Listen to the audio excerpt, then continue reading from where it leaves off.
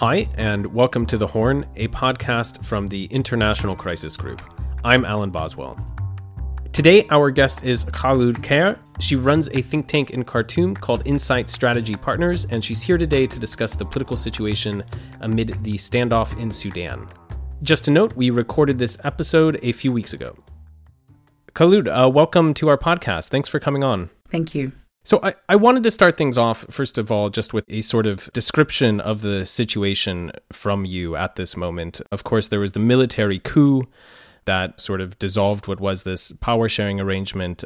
And at the moment, it seems like a total impasse, at least, with the military on one side, and then, of course, a lot of actors in the middle, and the street on the other side, the protesters who want the military to step down. Is that basically right? Can you go into a bit more detail on just what the situation is right now? You're absolutely right. There is a political impasse at the moment, but this impasse has been going on for a few months at least, even before the coup, because we saw different parts of the civilian bloc not sort of able to reconcile a lot of their priorities for the transition.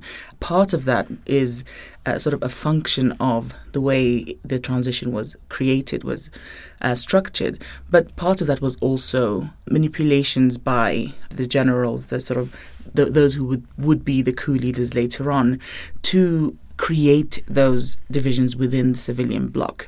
Because historically in Sudan, every transition has faltered on the level to which the civilians have been able to cohesively build political vision after sort of coming together to unseat a dictator. Now, the military know this, of course. So they used divisions between the armed groups, faction within the broader political umbrella, and the traditional political parties, which is, quite a natural thing during transition, that these groups would sort of compete with each other for a political vision.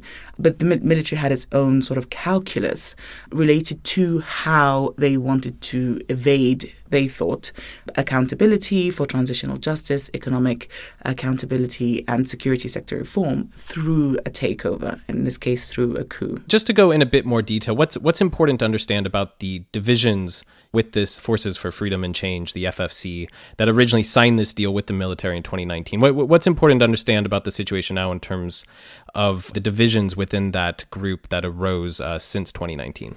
The divisions within the civilian bloc, so within particularly the FFC, because of course the civilian bloc is a very broad array of actors. You have the FFC, the Forces for Freedom and Change. You have the Sudan Professionals Association, which is sort of an overarching structure that has different unions and professional associations within it.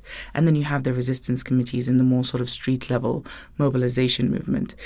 Within the FFC, which is made up of political elites, and then later on, after the signing of the Juba Peace Agreement in October of 2020, it brought in these rebels who used to, fight the central government under Bashir, drawn from Blue Nile and mostly from Darfur. And the peace agreement was effectively an agreement of the weakest rebel groups, those who couldn't sustain a campaign against Khartoum. So once they were brought into the fold, they, of course, had very different approaches to doing politics, traditional political parties. And that wasn't necessarily a deal breaker. Of course, they were going to have very different visions, very different methodologies for doing politics. The rebels sort of come out of a strong history of doing politics through peace agreements. The political parties come from a strong tradition of doing politics through sort of the pen, writing statements, and the politics of sort of agreements. So there was always going to be some kind of disagreements about how to approach the politics of the transition. What I think we're seeing now, which is very significant, is that since the coup on the 25th of October, the FFC writ large, specifically the political parties faction, has been effectively erased from the political landscape. And one of the reasons for this is that after the coup happened, the international community made the choice to pressure the generals to return the prime minister who was chosen by the FFC. They didn't go for the institutional choice of choosing to support the FFC and the return to the FFC. They very much individualized the civilian bloc into the personage of Prime Minister Hamdok. And that sort of was a key catalyst for the FFC being almost completely withdrawn from Sudanese politics after the coup. And since then, they've been trying to gain some of that ground, but effectively, that created a vacuum within the civilian sphere, which the resistance committees have since attempted to fill with some great success. Yeah, so I'm going to talk about the deal that Prime Minister Abdallah Hamdok struck with the military in November, and then his more recent resignation, which you mentioned. But just before we get there, I think there's a lot of focus, obviously, on what the military has been doing, and of course, there's a number of actors on that equation, so they're not quite a cohesive group. But I think there's less focus on what the street, what the protest movement, what they've been doing since 2019, since basically toppling Omar al-Bashir with a street revolution. So what's gone on that side of the equation now that they're really flexing their muscles as well? Help us explain sort of what's happened since 2019, when in many ways they kind of weren't ready to negotiate politically on their own back then. Since 2019 and the sort of agreement for the power sharing agreement between the civilians and the militaries was established, FFC has, fractured. Different parties left at different times for different reasons. Some parties were skeptical of the FFC setup and the power sharing agreement with the military in the first place, such as the Communist Party, a position they still maintain. And the SPA also fractured into two distinct bodies. Sorry, just to interject, that's the Sudanese professional associations. It is, yes. But the resistance committees have by and large remained whole, and that's because their core demands for freedom, peace and justice, which were sort of a very quick way to rally people against the Bashir regime, has evolved now into other positions. So, for example, they have the three no's position. They don't want to negotiate with the military. They don't want to partner with the military, having seen the result of the 2019 power sharing agreement, which, of course, led us to the coup and the political impasse we have now. And they also don't want to legitimize the military in any way. So entering into, political processes with them, signing agreements with them, etc. And that position, what they don't want to do, has been by and large the main characteristic of the resistance committees. But since the FFC was, sort of erased from the political landscape, as I said before, with the coup, they have had to respond and shift and adapt the ways in which they work from a mobilizing entity to a much more overtly political entity. And, this is not something they were necessarily set up to do, but that flexibility in the way that they work and the way that they've constantly been evolving since 2013 has allowed them now to be able to respond to the political vacuum effectively left by the sort of the weakening of the FFC and, of course, now the resignation of the Prime Minister, although the latter is sort of less consequential to the greater movement led by the resistance committees. So what we're seeing now is that they are putting together a political roadmap, which they hope to announce later on this month. And what's really interesting about this political roadmap versus, for example, those roadmaps that have been publicized and brought out by political parties is that the one that is currently under development by the resistance committees is embedding consensus and coalition building within the document, within the way that the document is drafted, before it is announced. The Ummah Party, for example, one of the biggest parties in the country, hasn't done that. They've had a sort of very elite exercise in putting together this roadmap and have announced it, I think, a week and a half ago. What that has meant is that the way in which it has been created has now left it pretty much a dead document. No one really sort of buys into this. No one has taken this political roadmap forward, even arguably within the party itself, which of course is very divided. So seeing all of this, the best sort of chance, I think, that this revolution, and make no mistake, we are back to a state of revolution. I mean, the 2019 transition is effectively dead. The coup made sure of that. And so we are back very much in Sudan to a revolution setting. And this revolution has, the very best chance it has to succeed right now looks like what these resistance committees will bring out, because they are making sure that every part of Sudan is involved in the drafting and review process of this document. Just quickly, for people who have not been watching, Sudan maybe as closely, I think the major events, for those who have been watching closely, major events, would be the coup in October, and then this deal that Prime Minister Abdullah Hamdok signed to basically get himself released from detention and reinstated as Prime Minister, and then his resignation in early January, just recently. Why do you think Hamdok did agree to sign that deal, and then why did he resign? His stated reasons for signing the deal, which was an objectively very weak deal, it was 14 points without much detail, but that very clearly also entrenched the coup and gave it some kind of legal basis, effectively codifying the coup. But his reasons for signing were that he wanted to stop the bloodshed, and he wanted to make sure that the gains of the past 2 years, he's speaking specifically about economic gains, as well as some of the political freedoms that were enshrined. He wanted to make sure that those were not squandered. But what he very quickly found was that any deal, of course, that enables the military to sort of be legitimized, he found that he had very little executive space. He couldn't decide. But by the time the deal was concluded, it was obviously too late for him to get them on board. And they found it very politically expedient to reject the deal because they sort of saw that, by and large, first of all, it was a very controversial deal. But the political actors that mattered most, in other words, the resistance committees, vehemently rejected the deal. They saw it as legitimizing the military. So with this decreased executive space, the Prime Minister very quickly found that he couldn't choose his own cabinet. He couldn't decide even the nature of the cabinet, whether it would be a fully technocratic board as decided by the agreement itself, or whether he would have to retain elements of the signatories of the peace agreement, who of course supported the coup. So all of a sudden he'd have to, be back in a sort of cabinet meeting with the very people who allowed the military or gave the military the pretext to undertake the coup in the first place. And of course, he realized very quickly that wouldn't lead to the transformative agenda that I think he still felt he could see through. Of course, because the political parties didn't back him, he found it increasingly more and more difficult to get people on side. And of course, protests did not stop. And people, by and large, in the streets, we saw very large protests at that time, made it very clear that they were not in favor of the deal itself, but also the setup that would then ensue. The military thought, because they had been led to believe, that simply returning the Prime Minister to post was going to suddenly bring back all that funding that had been stopped by, of course, the coup, but not just funding, and also, grant support, budgetary support, debt relief through the High Indebted Poor Countries HIPC initiative. Of course, none of that has come back. So, on both sides of this thing, the agreement did not do what they thought that it would. So a group that's less talked about is, of course, those who used to be in power very much during the Bashir era, the old sort of Islamist parties and power actors. What's happened to them?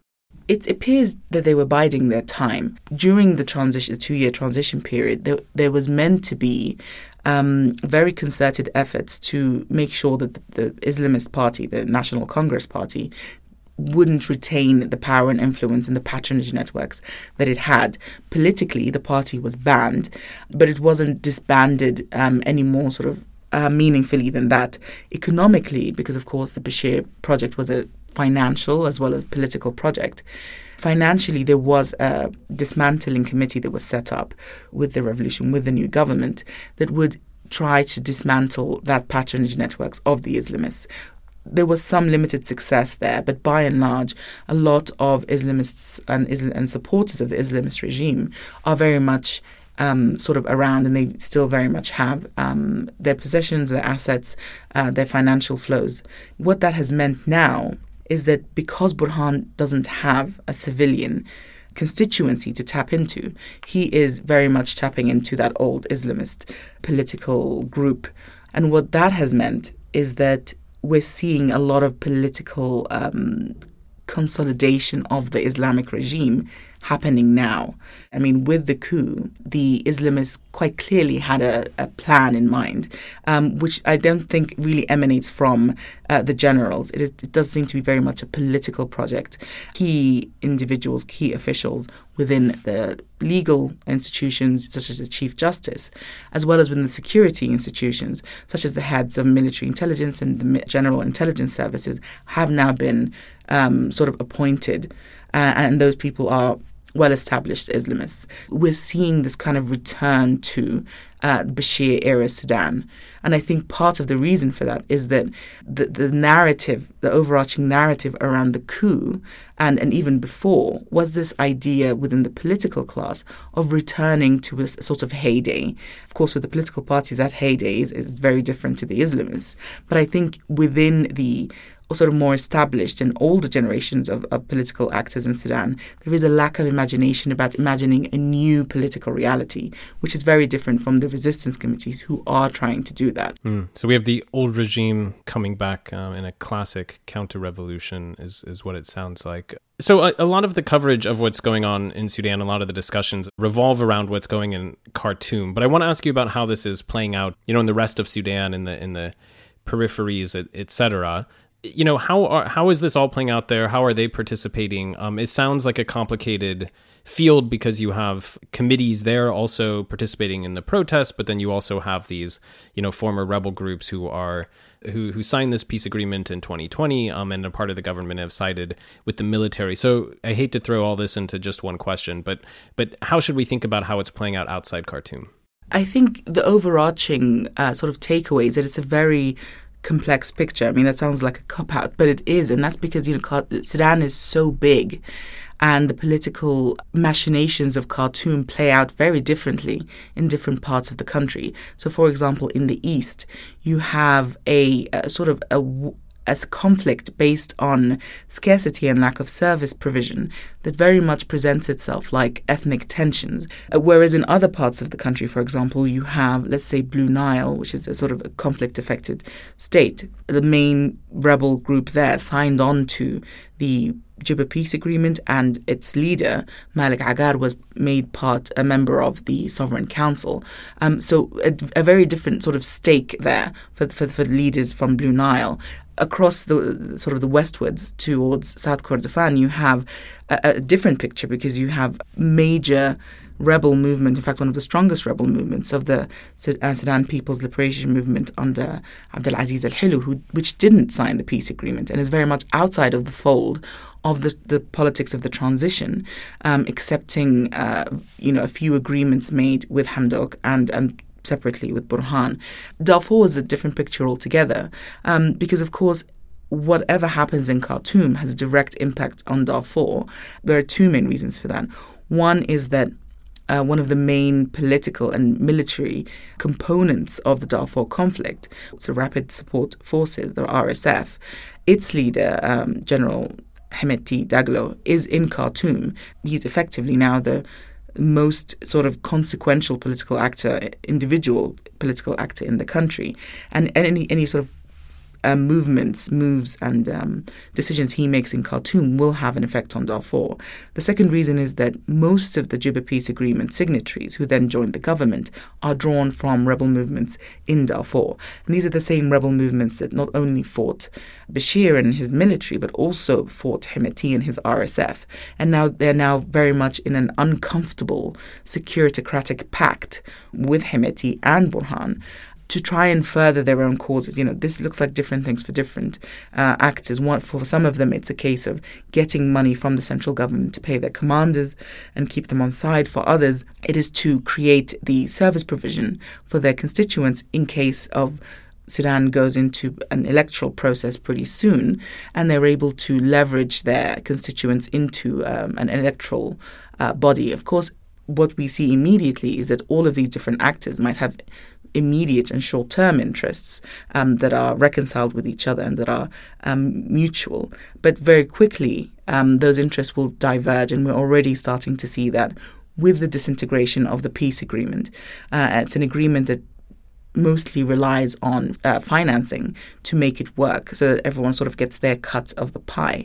Of course, with no financing coming in, with the government leaking money and not being able to create wealth or access international financing, that agreement looks very much in jeopardy.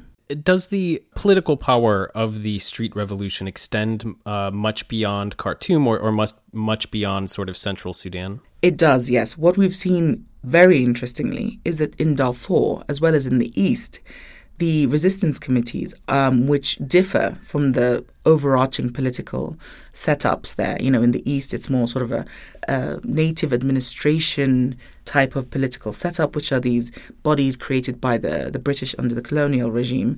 In Darfur, we see that is taking more of a sort of an ethnic face. But within all of that older, more traditional style of political setup, we see that resistance committees are really taking root. Sudan has a demographic dividend right now. It has 70% of the country, roughly, is under 35 years old, and 40% are under 18. So I think the resistance committees have been able to show that actually the demands of the country are pretty universal, even if the political and conflict contexts differ widely. Okay, great, thanks. So that was a very long sort of runway to now the part of the episode I really want to dive into, what could possibly be done moving forward and what the future might look like given this political impasse. So the United Nations has proposed what sounds like sort of a roundtable attempt to bring all these sort of actors, both military, civilian, former rebel groups together and talk, partly because of the fracturing of the space that you've seen since 2019 in the ways you've described. I'm wondering, though, in your estimation, do any other groups really matter besides the military and armed actors on one side and these resistance committees on the other? Do any of the political parties like Ummah, do those ones also matter? Because I think sort of understanding who actually matters in this equation helps sort of clear the picture on the path forward. Yeah, I think on the military side, it's very clear to see, who is a member of the armed forces, who's a member of the RSF, and who's a member of a rebel group. Certainly in Khartoum, the picture is much more fuzzy outside, especially in parts of Darfur. It's much less sort of clear-cut on the civilian side. There are members of the resistance committees who also have partisan allegiance. The difference between the political parties and the resistance committees is that the methodology they use to enact politics. So the political parties matter because they would be taking forward any aspects of the agreement when it comes to governance. They would be seeing through an electoral process. They would be standing for electoral seats. They would be, coming up with political programs for any government, manifestos, etc. So the political parties still very much have a role to play. What they need to do is adapt the ways in which they work in order to meet the political realities of the moment, because currently they very much seem fossilized in a different political era. Do you think we will see the political parties ever take a position that sort of goes against what these neighborhood committees, these resistance committees are proposing? I think that's sort of a major question outsiders have looking into the situation. I think they did in 2019. The political parties, I think, patronized the resistance committees very much in 2019. And when it came time to sit down and have to negotiate with the military at the time, the resistance committees were very much dismissed from that process, both by mediators and by the political parties. Of course, in many ways, that is the reason we had the political setup we had over the past 2 years. The constitutional document was very much about setting up structures rather than a transformative change agenda.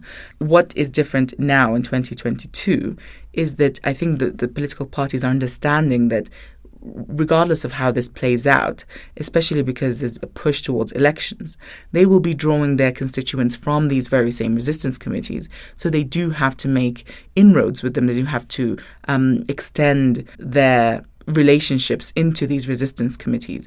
What we've seen, though, in practice is that the Forces for Freedom and Change, which is the umbrella group for political parties, has been very publicly saying that they're reaching out to the resistance committees, that they expect to sign an agreement of principles, of a roadmap, of a way forward with the resistance committees. But speaking to resistance committee members, they've said they have not had any meaningful engagement with the political party leaderships. There is no sort of agreement in the works, but I do think that is something that should take shape. What it will require is for the political parties to, rather than tokenize the resistance committees, actually take them on board as partners. And there are many political as well as social impediments to them doing that. It will require a lot of sort of internal introspection, I think, by the political parties about how to make their inroads with the resistance committees meaningful, but also on an equal basis.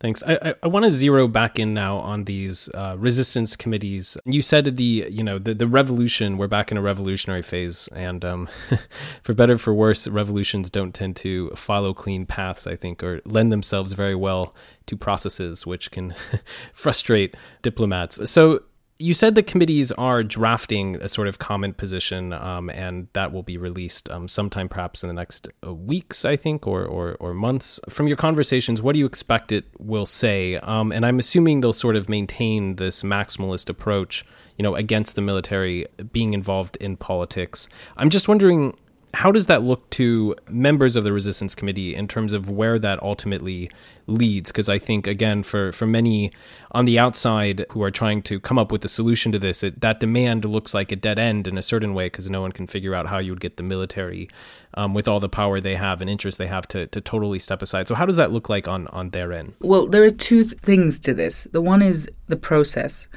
and the other is the political sort of imagination. On the process side, one of the reasons why the resistance committees have been so successful in sort of resisting the military politically and economically is that they're able to effectively bring the country to a standstill. And they're able to do that by themselves, and they're able to do that through the reaction of the authorities. What we've seen recently is that, for example, the resistance committees will announce a protest date. Police and then the security apparatus in Sudan would respond by blocking bridges, blocking roads, putting in a lot of effort into these repressive tactics. And then the protest would be called off at the last minute, sort of expending energies on the regime side. And that's a very clever tactic, but it's also has shown that they are adapting their tactics from, strikes and large demonstrations where you see a lot of loss of life, a lot of loss of income, to something that is a lot more efficient, if you will, and saves a lot of lives. So that's very much on the process side. But I think the value of the resistance committees to the Sudanese political project at the moment is on the more sort of conceptual side as well, to enable them to sort of imagine something better, this sort of hopefulness to Sudanese politics, which I think, given the current political impasse, can be quite difficult to see. I think there's a really sort of, from the outside looking in, a Gothic overarching sense to Sudanese politics. What this roadmap does is, one, indicate this shift from this mobilizing objective to a much more politically, overtly political position of the resistance committees. But they still maintain that they do not want to become a political party. They are there as sort of a mass, broad-based coalition.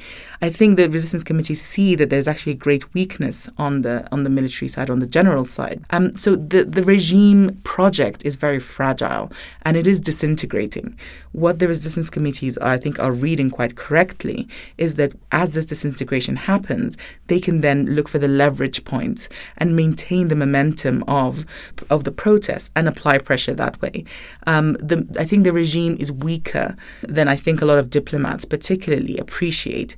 And we have to remember that in 2018, 2019, what I was hearing from a lot of diplomats is, these protests are pointless.